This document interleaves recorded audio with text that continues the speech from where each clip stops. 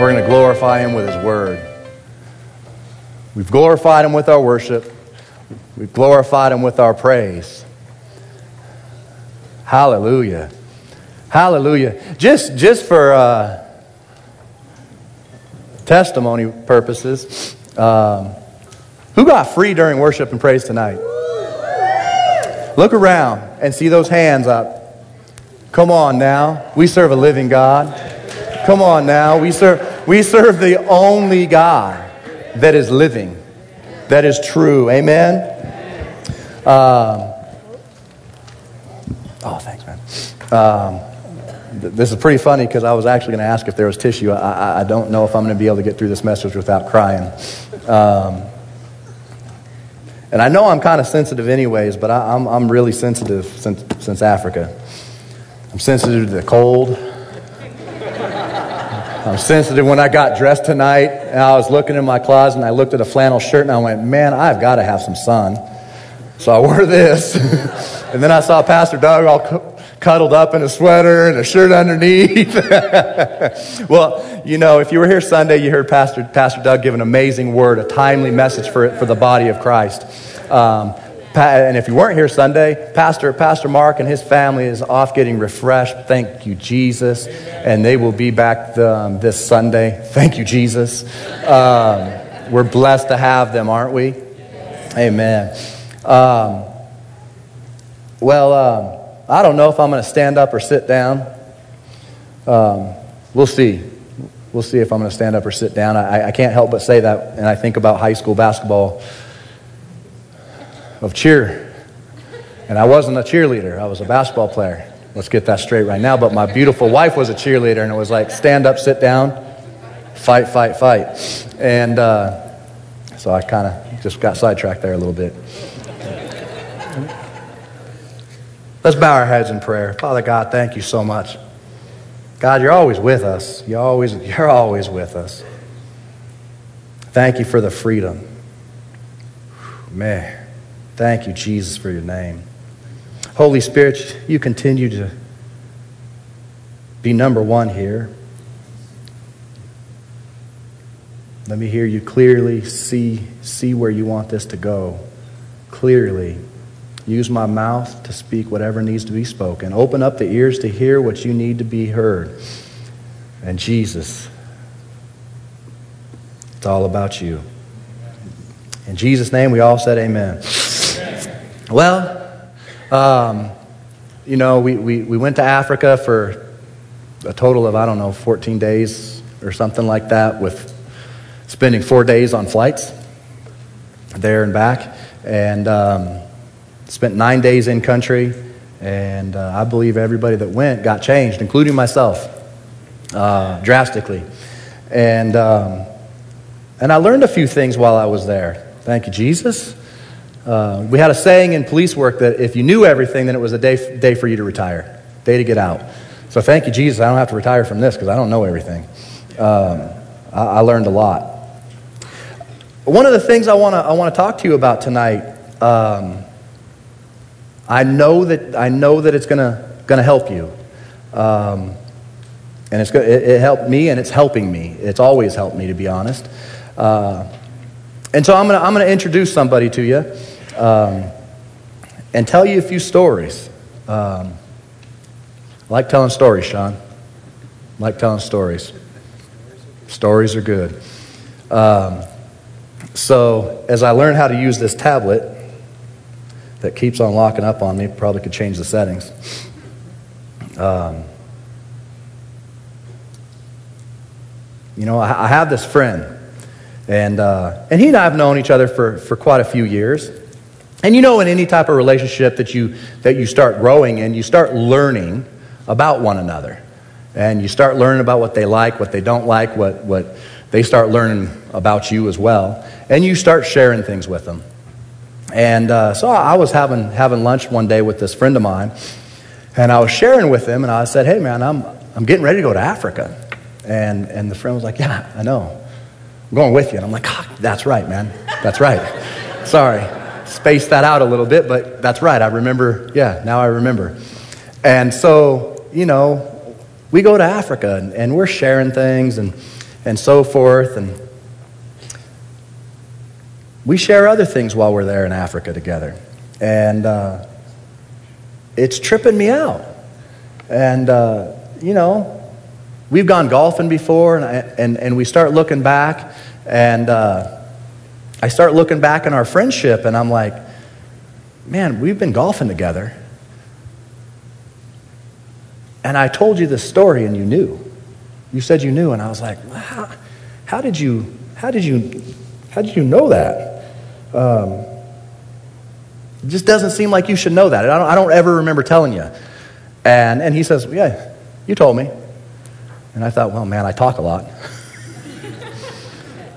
So I just don't remember telling him this story. And as we were golfing, the story went like this. Hey, man, I'm thinking about leaving my job. God's telling me to leave my job. And I'm terrified. I'm the man of the house. And if I make the wrong decision, I have my wife and kids that I'm responsible for. And my friend says, dude, it's going to be all right. Everything's going to be fine. And when he said that to me, I don't know if I was offended or like, you got to be kidding me. How do you know? And the actual last part of that came out. It came out, and he says, well, I know. I left where I was, and I came here, didn't I? And I thought, yeah, that is true. You did the same thing, didn't you? Okay, you got me. In his experience of leaving where he was, and when he came here, through his experience, gave confidence to me. It gave confidence to me. My friendship and my friend gave confidence to me that everything was going to be okay. Everything was going to be fine with your family, Bill. I'm telling you, everything's going to be fine. Well, okay. I'm glad you have the confidence. You already walked through that. I haven't walked through that yet. And I thought that was pretty cool. That's a good friendship right there. It's good to have friends, And as we continue to have conversations and continue to get to know each other, you always sit back and go, well, do you know this? And they share things with you, and you're like, wow, I didn't know that about you. Wow, I never knew that about you. And so then I shared something, and I said, and this is, everyone here has probably done this with their friendships and with their friends and coworkers even. I said, man, you wouldn't believe how I met my wife. We grew up on the same street. And we were probably, I think I was in second grade when I moved on to the street that she grew up on and that we grew up on. And I knew who she was and so forth. And I moved away going into fifth grade. Didn't get to know her again until junior high or high school.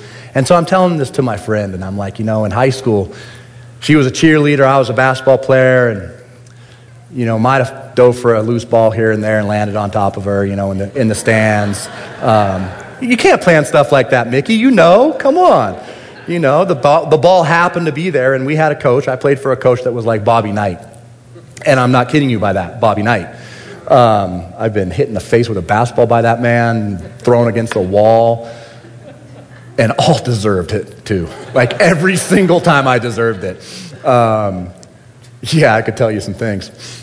He'd probably get in trouble for it still. So maybe when he passes away, I'll tell you those stories. And anyways, we're playing an away game, and we come back, and he was my English teacher as well. And so we're sitting in his classroom, and we're kind of watching the ending of the game film because I had a few questions about something that happened. And we end up walking out. Jen and another one of her cheerleader friends was in there. And then we end up walking out, and her and her friend are, I don't know, from here to the cameraman in front of us. And I'll never forget this. Guy's not saved. Definitely not even remotely close to a Christian at this time. I don't know if he is now, but definitely not then. And we're walking out, and he points to Jen. He goes, whatever man is going to marry her is going to be the luckiest dude in the world. She's going to keep getting prettier and prettier. She's one of those girls that's going to keep getting prettier and prettier. And when he said that, I was like, I better listen to this dude.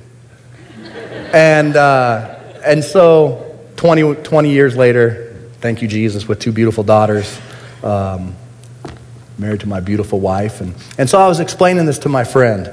I didn't plan on sharing all that, but it is Valentine's Day, Taylor. And as you go into your second year of marriage, just remember that. And so I was talking about it, and my friend says, "Yeah, I know that story." I'm like, "Yeah, Doug, I do. I talk a lot." So my friend knows that story. I mean, we've played a lot of golf together.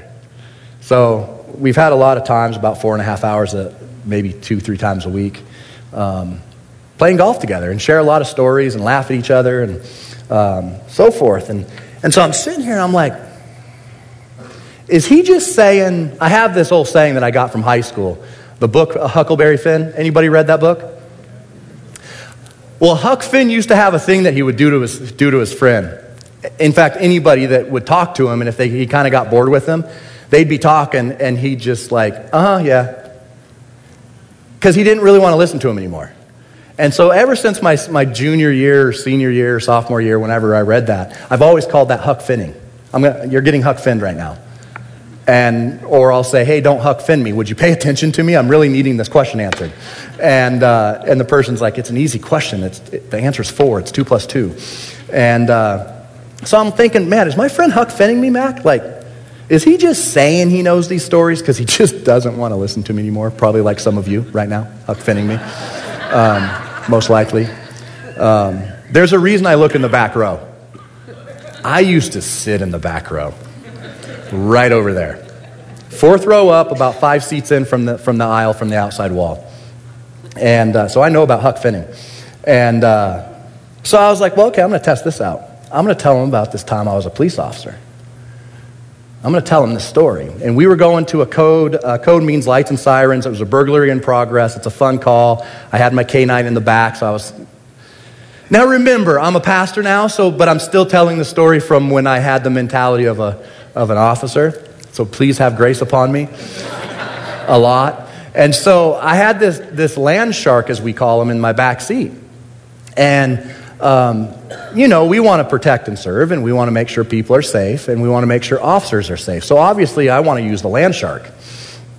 And so I'm flying out to the airport off the Airport Way to get to this burglary in progress because I can't wait to get the land shark out and let him play tug of war. And it's kind of fun. And so I'm flying out there, and happens to be my lieutenant. My K9 lieutenant meets me out there. So it's he and I on this call, and the front windows are smashed out, and, we probably should have waited till everything was surrounded and contained. But he was an old K9 officer too. And so, Thomas, get the dog out. Absolutely, LT.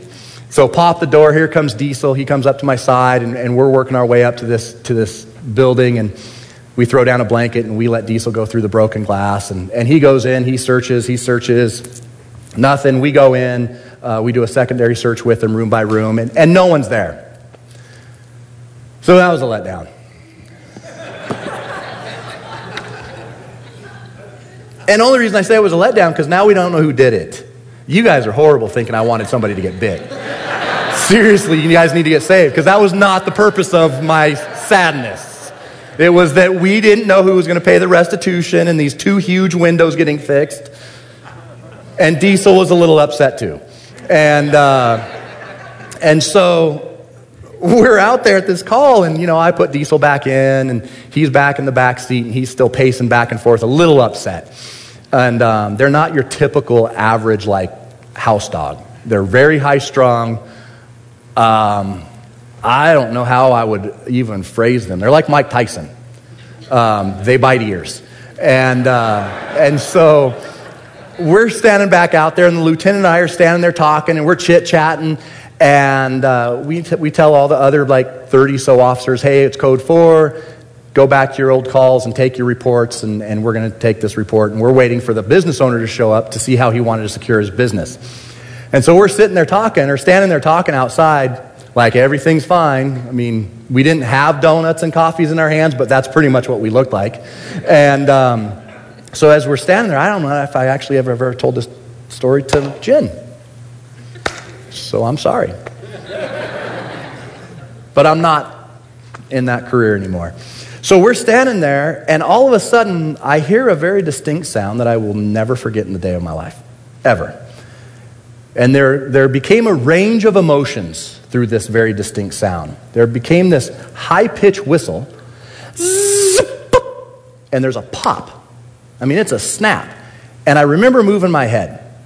And I look at Lieutenant, and he has this giggle on his face, and he starts giggling. And he goes, hey, we need to go get cover. Somebody's shooting at us. And he's laughing. And I'm thinking to myself, what do you mean someone's shooting at us? Like, are you kidding me?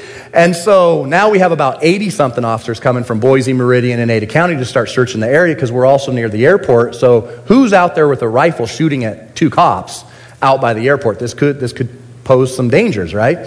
And so we go into the building and hide like any 2 strong, masculine male cops would do.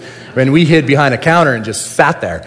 And we let the other 80-something officers try to find this person and so forth. And, I'll never forget that sound. It's has anybody ever been shot at in this room, auditorium?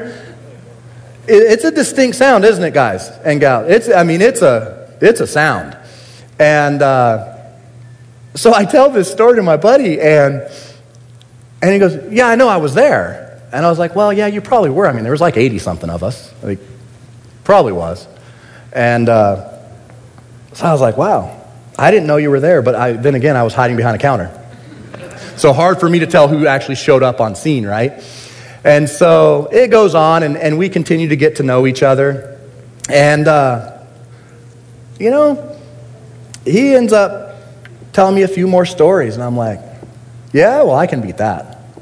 Anytime you have a good masculine friend, my golf shot's better than your golf shot.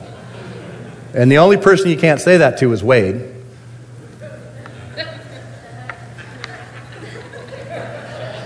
Now, I wasn't going to tell this story, but we're playing golf one day. And I hit a beautiful golf shot. Beautiful. And so good that I'm like, dude, that's going to go in. That's going to go in. And it's a par 3, and it hits the green, spins. From my recollection, Wade can correct me, but from my recollection, ball hits pin and bounces out. Yeah, bounces out. And I'm just like, I dropped my club and everything. I'm like, I'm getting ready for a victory dance. And we're done. At hole 14, I'm done. Calling it a day, I'm going in. And drop the club, and I'm like, no. And Wade's super sad for me, almost. He's laughing.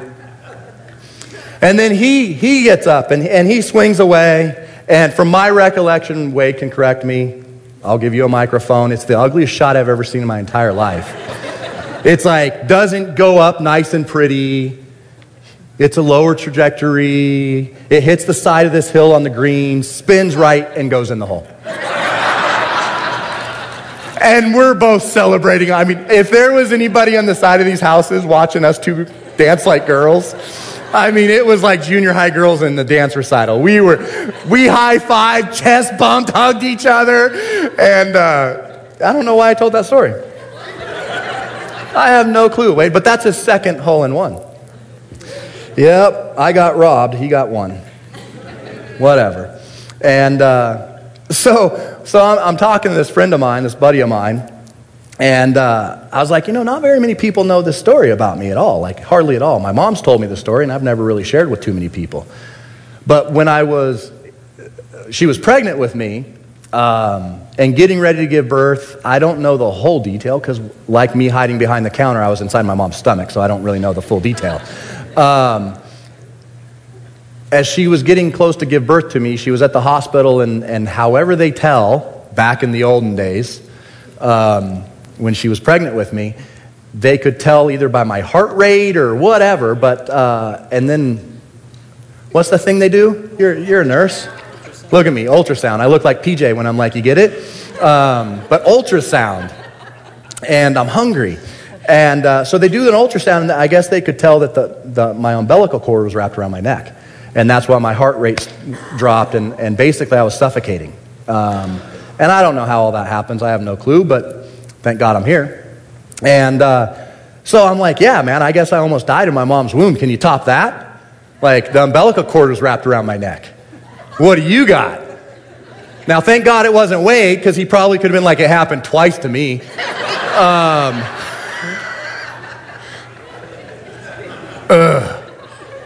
don't even want to go into his office and see 2 framed golf balls of hole in one. God bless him. So I say this, and you know, my mom, you know, they got rushed in and had to give a C-section, and the umbilical cord wasn't actually wrapped around my neck any longer. And so, you know, it goes on, and he says, well, let me tell you something that I've done. And I'm like, okay. I mean, let me ask this. Who here has that friend that always can one-up you? I have that friend. I'm telling you about that friend right now. That friend's not in here. I don't think. I hope not. He hasn't gotten up yet. So I have that friend. So some of you know that guy or that girl. I always call him that guy. He's that guy. And so he starts telling me a couple of his stories, and I'm like, no way. Yeah, that's better. This friend of mine was walking along, he tells me. He's walking along and he gets hungry. And now when I get hungry, I get a little hangry. If I don't get food in a certain amount of time, I get a little hangry. I want food, and then I want food now. Sometimes if it's too late, I'm like, I'm going to drive through. Like, I'm not willing to wait 20 minutes for something. And so he's telling me that he's walking along and he sees this fig tree. And it's not producing food. So he curses it. And the fig tree dies. I went, that's a cool story. He said, you know, let me tell you something else I know about you.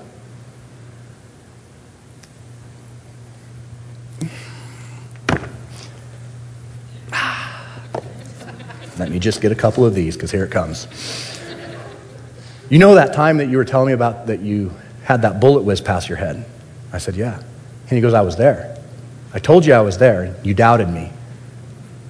I was the one that kept you safe. You know that umbilical cord story? I was the one that unwrapped it. You know that time you went to Africa? I was with you. You know that time you were scared in bed from that demon waking you up, telling you that your dad wasn't saved? It was all a hoax to your mom. I was there with you. Guys, I have a friend, and I don't mean it to sound pretty anymore. I don't mean it to even sound pretty at all. But I have a friend, and his name's Jesus. He's the best friend I've ever had. He's probably the best friend I will ever have. I'm sorry, Wade. Because I know when I get my hole-in-one, Jesus will be like, I helped you. Not, I got my own. Get your own. Follow me as I follow Christ. Shh, Wade, 2 hole-in-ones. I just want one, Mac. Just want one. But you know, we sang that song. Oh, what a friend we have in Jesus. Guys, do we really know? I wouldn't be talking about this if I didn't think and if I didn't know by Holy Spirit that there's some of us that just sit there and play this thing, this relationship game with Jesus that's like, yeah, we're saved.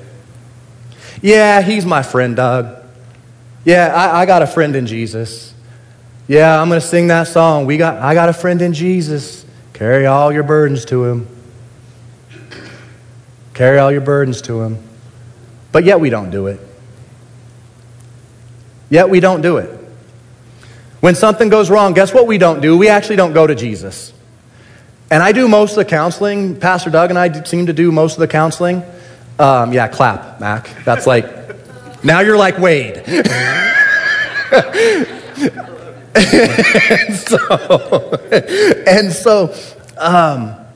and that's okay. I'm fine with it. I'm fine with it. We're supposed to be building up the saints. We're supposed to be teaching one another. And believe me, sometimes I think I learn more from counseling than the people that come in. I have to apologize to them sometimes. I'm like, wow, I think you taught me something. And but what I say all that to say this: you're coming to me. Why? I mean, I'm not going to sit here and tell you that I'm not called, I'm not anointed. For some reason I seem to have God, I don't know why, Doug. I always come back to you to ask. But I don't know why. God has seemed to bless me for either A, seeing through people's junk, their lies, keeping them accountable because they don't do what they actually say they'll do. Just like this. Jesus, you're my best friend. And they go out and tell everyone that Jesus is their best friend. But then over here, Pastor Doug talked on this on Sunday. Over here with this other half of their body is outside the church acting a fool. Dragging Jesus' name through the mud. And then dragging my name through the mud because I wear the same badge that Jesus wore. I think of it the same way as law enforcement. I was not going to shame that badge because people died for it.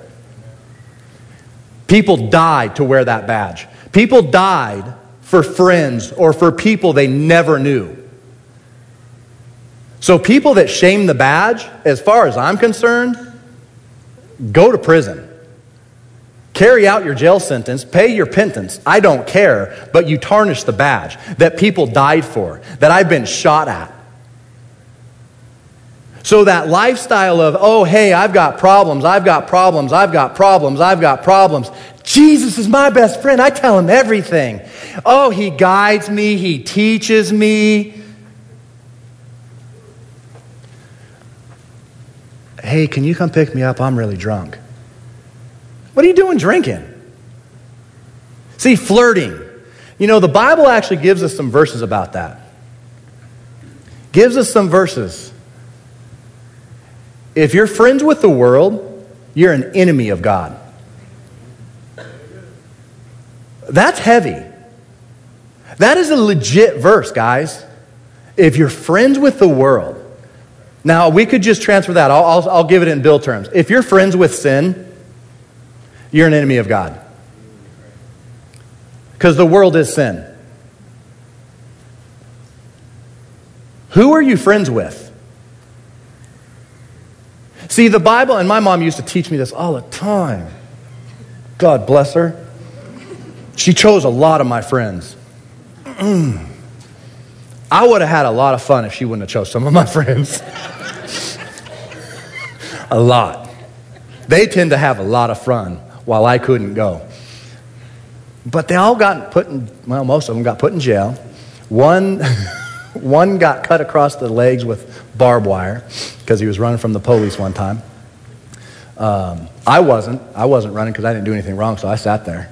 And they let me go. But my mom always said, hey, who you hang out with is who you'll become. What is it? Bad company disrupts good morals. Right? The Bible has given us such good direction on this.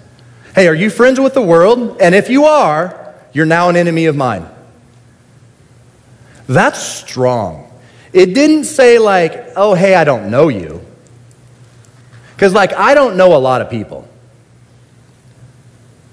Like in police work, I don't know everybody in Boise. I didn't know everybody in Boise. But there were certain people I knew in Boise by name and address and car and where they hid their dope. And that was something I was good at. I was good at faces. I was good at names, addresses, and cars. And it helped me out a ton. They were my enemy. And it would go something like this. Hey, John Doe, I've got you with some meth. Now, there's a minimum mandatory for meth. I'm going to try to help you out because I think you're kind of a good person. And I don't know them. However, you're going to have to do something for me. Like, where do you get your meth from? And would you be willing to buy for us? No? Cool. All right. I don't have any issues with that. Click, click, click. 20-minute drive to the jail, 45-minute write the report, back out on the street doing the same thing. But I always gave them an opportunity. The ones that didn't want to cooperate became enemy.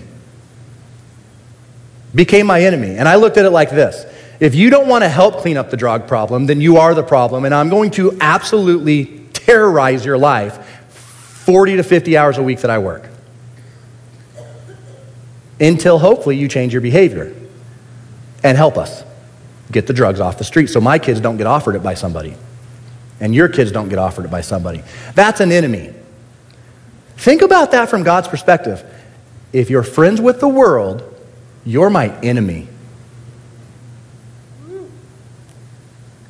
As I was preparing for this message and I read that, I got stuck on that for so long, I'm like, I don't know how to teach this message.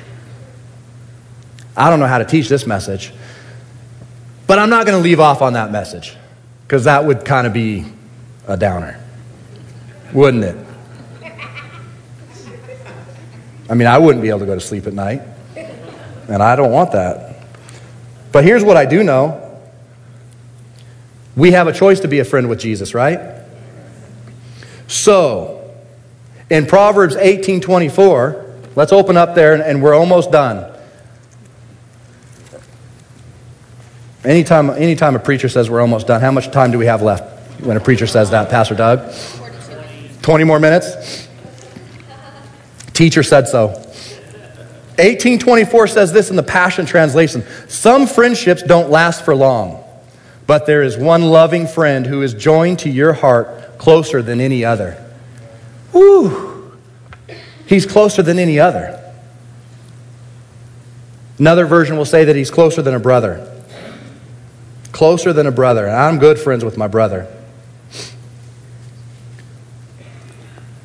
Let's read John 15:12.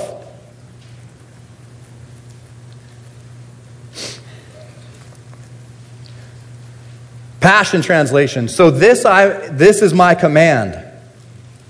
Love each other deeply as much as I have loved you. For the greatest love of all is a love that sacrifices all. And this great love is demonstrated when a person sacrifices his life for his friends. You show that you are my intimate friends when you obey all that I command you. Now remember that. That's verse 14. I have never called you servants because a master doesn't confide in his servants. And servants don't always understand what the master is doing. But I call you my most intimate friend. For I reveal to you everything that I have ever heard my Father say. You didn't choose me, but I chosen you. I love this. I mean, this is just after me. I think he wrote this for me, so just know it was for me. But I have chosen and commissioned you to go into the world to be fruit. And your fruit will last because whatever you ask of the Father, for my sake, he will give it to you. So this is my parting command, guys. This is it. If we do this very thing, my man, we're now friends with Jesus. Love one another deeply. Love one another deeply. While we were in Africa, I learned more about love. It seems like I learn more about love each time I go there. It seems like he peels back a little bit more revelation of what love is and what love looks like. And we're supposed to love one another deeply. Not like a surface love. Now this I'm talking about a friend that actually is like in the flesh, and I've given him a hard time. I've given Wade a hard time. But as we were in Africa one time, this last trip, we were eating some food, and I don't know what type of food it was, but it was, from what I remember, it was pretty good food. Miss Rose knows how to cook. And some was dripping, and I felt it dripping through my beard, and I didn't want it to get on my clothes, and I kind of leaned forward, and there was a group of us team there, and we got made fun of, and we got laughed at, and that's okay. But I was loved deeply. And here's what I mean by that. Wade reaches over.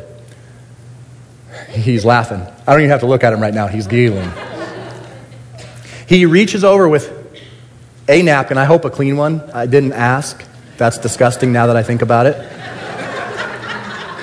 Gently used. Yeah, I guess I should have known that with 2 hole-in-ones and laughing at mine not making it. He didn't do that. He reaches over and he cleans that stuff off of my face. Now, to American society, that might seem weird. Some of us may even sit there and be like, I would punch you. If you ever touch me like that, I'll punch you. That's how guys respond to one another. But I'll tell you this, as I was sitting there and I was like, oh man, I can feel it dripping, and it definitely is going to get on my clothes, and he reaches over like I was Jackson, and he's like, and he pats me. It's not like he cleans it, he pats me. And thank you, Jesus, he didn't lick his finger like moms used to do. Oh my gosh, that would have done it. That would have done it. But that's loving deeply. Guys, I couldn't tell you in words. It wasn't the act of him making sure food didn't stain my clothing. It was the act that he actually cared enough to make sure I was okay. Guys, we must, when I say guys, I mean all of us girls, right? Us, church body, who is called to love deeply one another. We must start getting to a point where we actually care about one another. I mean, Pastor Doug walks in the green room and we embrace and a hug together. It's becoming who we are. Cleaning off my face is loving me deeply. I mean, my wife was across. She should have jumped over the table and cleaned it. I'm joking. On Valentine's Day, she'll do it. In Africa, no, she washed all of our hands. She was amazing. And another cultural thing of showing love. She would sit there on her knees and pour water into our hands as we washed our hands, serving us. Little things like that, guys, in a community, I can't tell you how far it goes.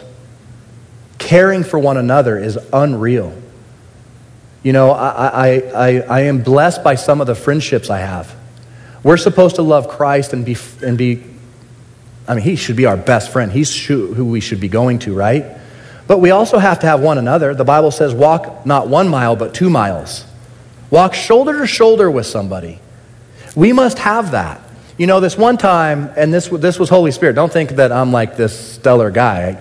Don't forget the cop story that I love my dog biting people. And so, different person, but don't think I'm all perfect, because I'm not. But this one time I drove through Starbucks, and this awesome guy, and as I continue to say that, you could probably look across somewhere and see his head continuing to get bigger as I say he's an awesome guy. He comes out and says hi to me while I'm in the drive-thru. And I drive out, and we say bye, see you later. And I start driving out, and I almost get to the exit. I am like actually almost to the exit. And it just seemed right to turn around and go sit down with him and see how he was doing. And so I turned around, I parked, I went in, and I sat down. I said, hey, how you doing, man? And we start talking, and I find out that his mom just left their living situation that she lived with him for a long time and flew back home. And you know what was amazing is I didn't realize he was going through anything. And I didn't realize he probably just needed a friend at that moment. It means a lot. He hasn't told me that, but I'm assuming it does. I'm assuming it means something to him. It meant something to me. It means something to me when Pastor Doug walks into the prayer room and we embrace each other. It means something to me when Taylor texts me and says, hey, dude, can we get together for lunch? I want to see how your trip was. Do not let the American culture rob us of intimacy and rob us of community. It's what the devil, if the devil can take away our love for one another, our deep love for one another, he wins. I'm telling you this right now, that I know, and I can prove it time after time and time after time with Jesus' ministry. He raised Lazarus from the dead because, why? He was deeply moved with compassion. Deeply moved with compassion. When we were in Africa, the 13 of us were deeply moved with compassion for people we didn't even know. There's not one of the 13 that I know of that was not deeply moved with compassion for people we didn't know. We have gifts. It is love and compassion that must propel those spiritual gifts. That must. Otherwise, why, I would question the person why they're doing them. Guys, we must love one another more than you've ever loved before. And we are going to be a church. We are going to be a church in a very dark place. Oh, Ada County is not that bad, guys. Somebody just thought that. We live in Boise. It's a dark place. It is a dark place. If there weren't children in here, I would start telling you how dark it is from memories of being a cop, of going to places and seeing disgusting things with disgusting places, with disgusting things happening. So trust me when I say Boise and Meridian's not that great. It's a dark and lost place with dark, dark secrets in home after home after home. And you want to know what cancels that out? It's what happened during worship. Love. Compassion. The love and compassion of Christ filled this room when we started singing, He breaks every chain. I can't count how many hands there were across this place that raised their hands and said, yes, I broke free. I have freedom now because of worship and praise to our King. To my best friend. To my best friend. I want to challenge us with this. Guys, He knows everything about you. Because you don't spend time with Him doesn't mean He doesn't know. You are not hiding anything from Him. I didn't tell Him about the police thing, but He knew because He was there because He saved my life. And He knew the other times when somebody was holding a gun and it didn't go off. He saved my life. Guys, He knows about our past, and guess what? You've been forgiven. Unless you haven't accepted Jesus Christ as your personal Lord and Savior, we can talk after. But if you have, you've been forgiven. You've been, the chain has been broken. You've been washed clean. Best thing in the world. And it's real. It's no fake or fairy tale. It's real. But I want to challenge you with this. Because it's kind of how He got me. My best friend knows everything about me, and he knows all the good future things that holds in the Father's hands for me as long as I love deeply and am obedient. I want to know more about him, my best friend. And I think the more I know about my best friend, I know this too. I'm not perfect yet. Thank you, Jesus, that my friends in the flesh give me grace. But I know that the more I become best friends with my best friend, the better friend I become to the friends that are actually in skin. The more grace I have towards them. I don't know the last time I really got angry at somebody. And the last time I probably did, it was like, ugh. And then I went into prayer. Way better than Cop Bill. Cop Bill was not very gracious. And so I want to challenge each of us. Can we, as a church body, get to know our best friend better? Because he first called us a friend. He first loved us. If we want to change that place out there, the dark place, it starts here. It starts here. Let's not remove the speck from another's before the beam from our own eye, right? It starts here. And when you find those good friendships, like I've been blessed to have, my wife keeps me extremely accountable because we're around each other all the time and she loves me. I know when Jen speaks to me, it's out of love. It's not because she hates me. It's not because she thinks I'm a bad person. It's because she loves me and wants to see me move forward. Wade's the same way. Taylor's the same way. Pastor Doug's the same way. We must have those friend connections that say, I'm here and I love you and I want to make you better. So if we can do that as a church body, what do you think the world would start seeing? I want some of that. I want some of that. Because when we start moving in compassion and love, you want to know what else happens? People get out of wheelchairs. The dead get raised. Broken arms get healed. the manifestations of God have to happen. It's His Word. Amen?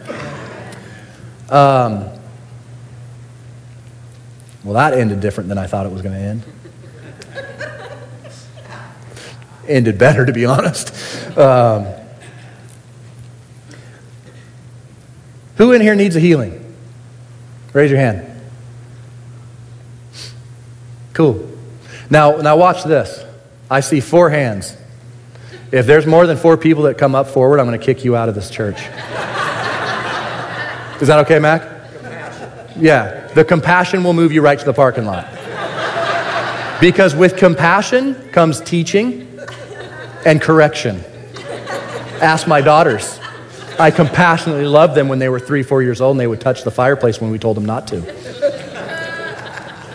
The reason I asked that is because I would like to pray for you, but the last time I did this, I saw like 6 hands, and how many people came up? We were here for a long time, and that's fine, but it's also teaching us, the body. There's a reason when a pastor, I'm going to say this, when a minister says who here needs healing, there's a reason they're saying it, and there's a reason, right? The last time I said that was because Holy Spirit actually showed me that you were going to get healed in your seats. But when there was only 6, He's like, no, you can now bring them up. He changed on me just like that. I know Holy Spirit knew there was a whole lot of people out there. So when I said come forward, all of a sudden, boom, there was like 40, 50 people. And it took like another 50 minutes, which is fine. I'll stay in church all night. We were mad that we had to leave a crusade at 11. In the middle of a jungle. So, only 6 people. Raise your hand. Healing? 1, 2. No, I mean, raise your hand, not be like, hey, I need a T-Rex healing. I need a T-Rex healing.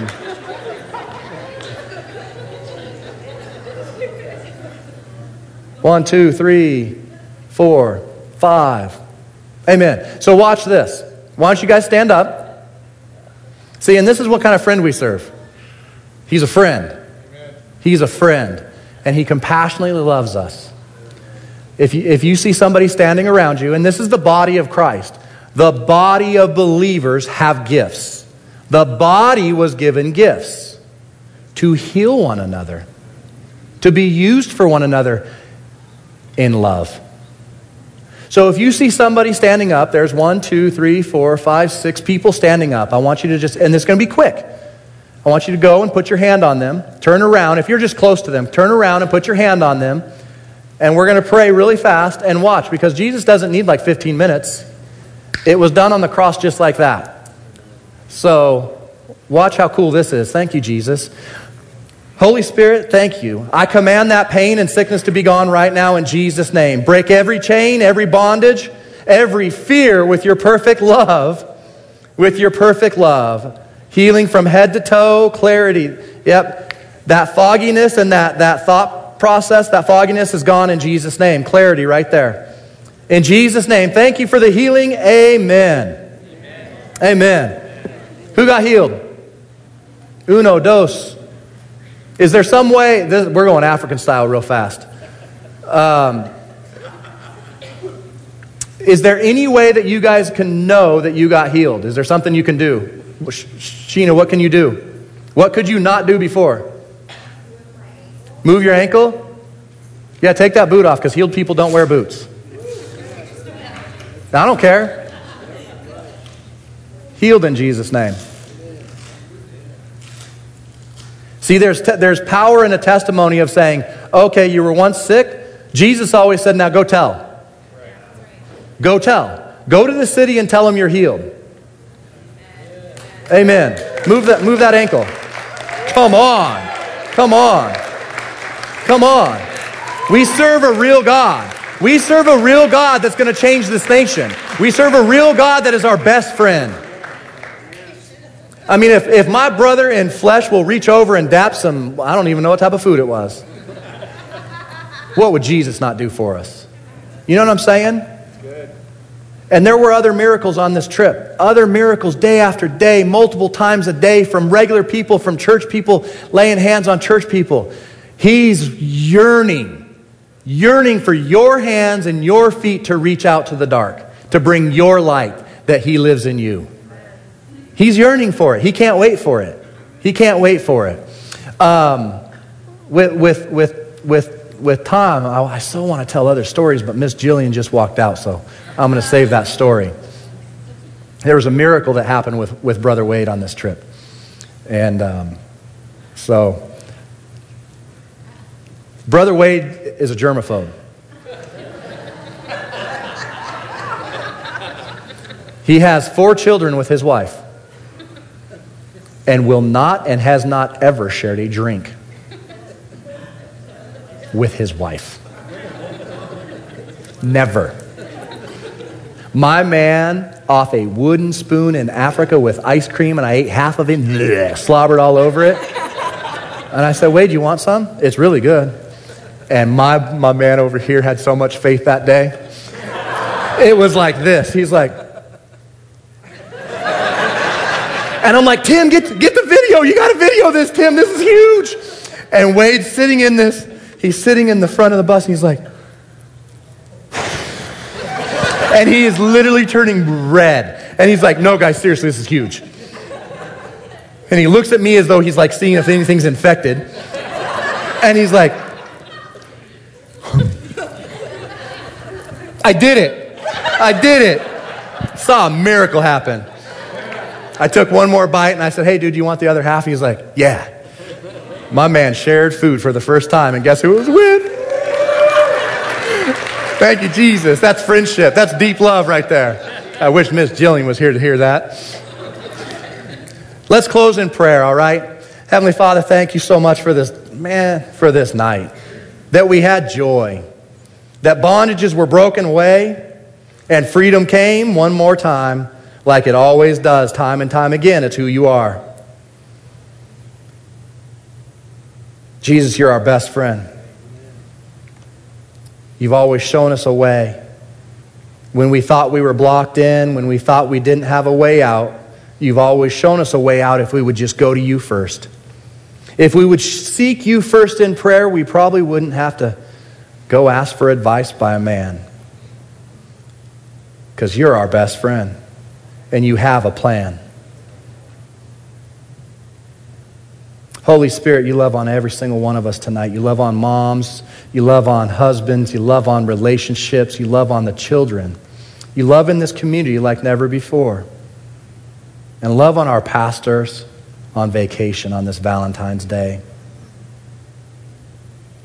God, you get all the glory. And Father, as we walk out and we give our tithes and offering, you press down, shake it together, and let it flow over.